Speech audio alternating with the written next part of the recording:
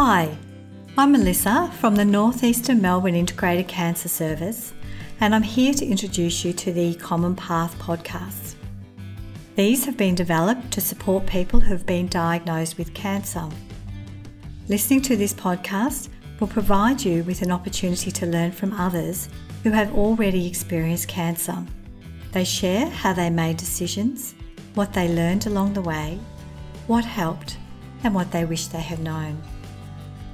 In this podcast, you'll hear from 3 people who have been diagnosed with head and neck cancer.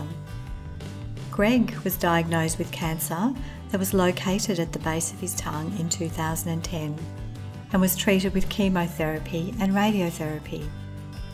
Lisa was diagnosed with cancer of the tongue in 2015 and received surgery, chemotherapy and radiotherapy.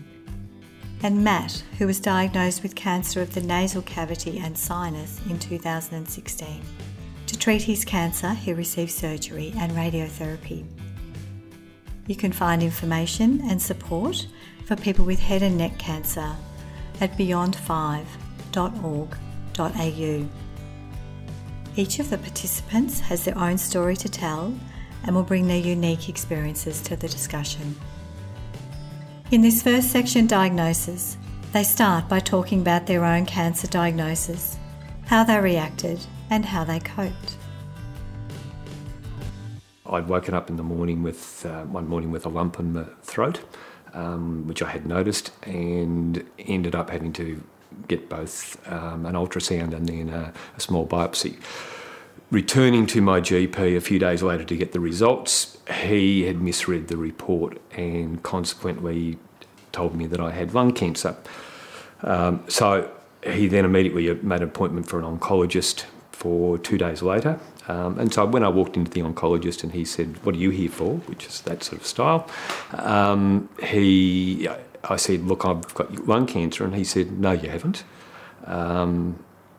Your GP has misdiagnosed it." And he thought it might have been in the throat.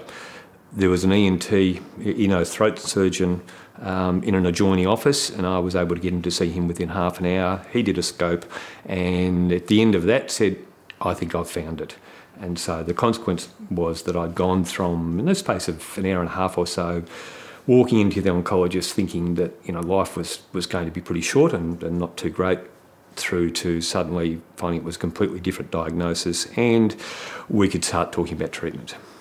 I was diagnosed in August of 2013 and it was after an CT scan from 6 months of a sinus infection. It was pure shock. My diagnosis was of adenocarcinoma tumour in my sinuses, so my left sinus. So I had a tumour that was just near the bottom of coming out of my nose, and then grown up into my brain and into my left eye. So it was pretty substantial. So shock. Night before I was going on a 4-day long weekend with my wife. We flew to Daydream Island, which we'd had planned for quite a while, and that was certainly a really good decision even though it was the night before, hearing the diagnosis at 9 o'clock in the evening, and then we were due to fly out to Daydream Island 4 a.m. the next morning. And just the decision as to, do we tell our daughter now, or do we just leave it? We go, pretend nothing's wrong, which we ended up doing, and it gave us the time to process. I was actually at work and my specialist called me to give me the news, and then I organised to go and see him after work and have a big talk about the situation. I took my mum with me just to go into it a lot further. I wasn't expecting it at all, but neither was he. He was very upset actually, and even had the tests retested.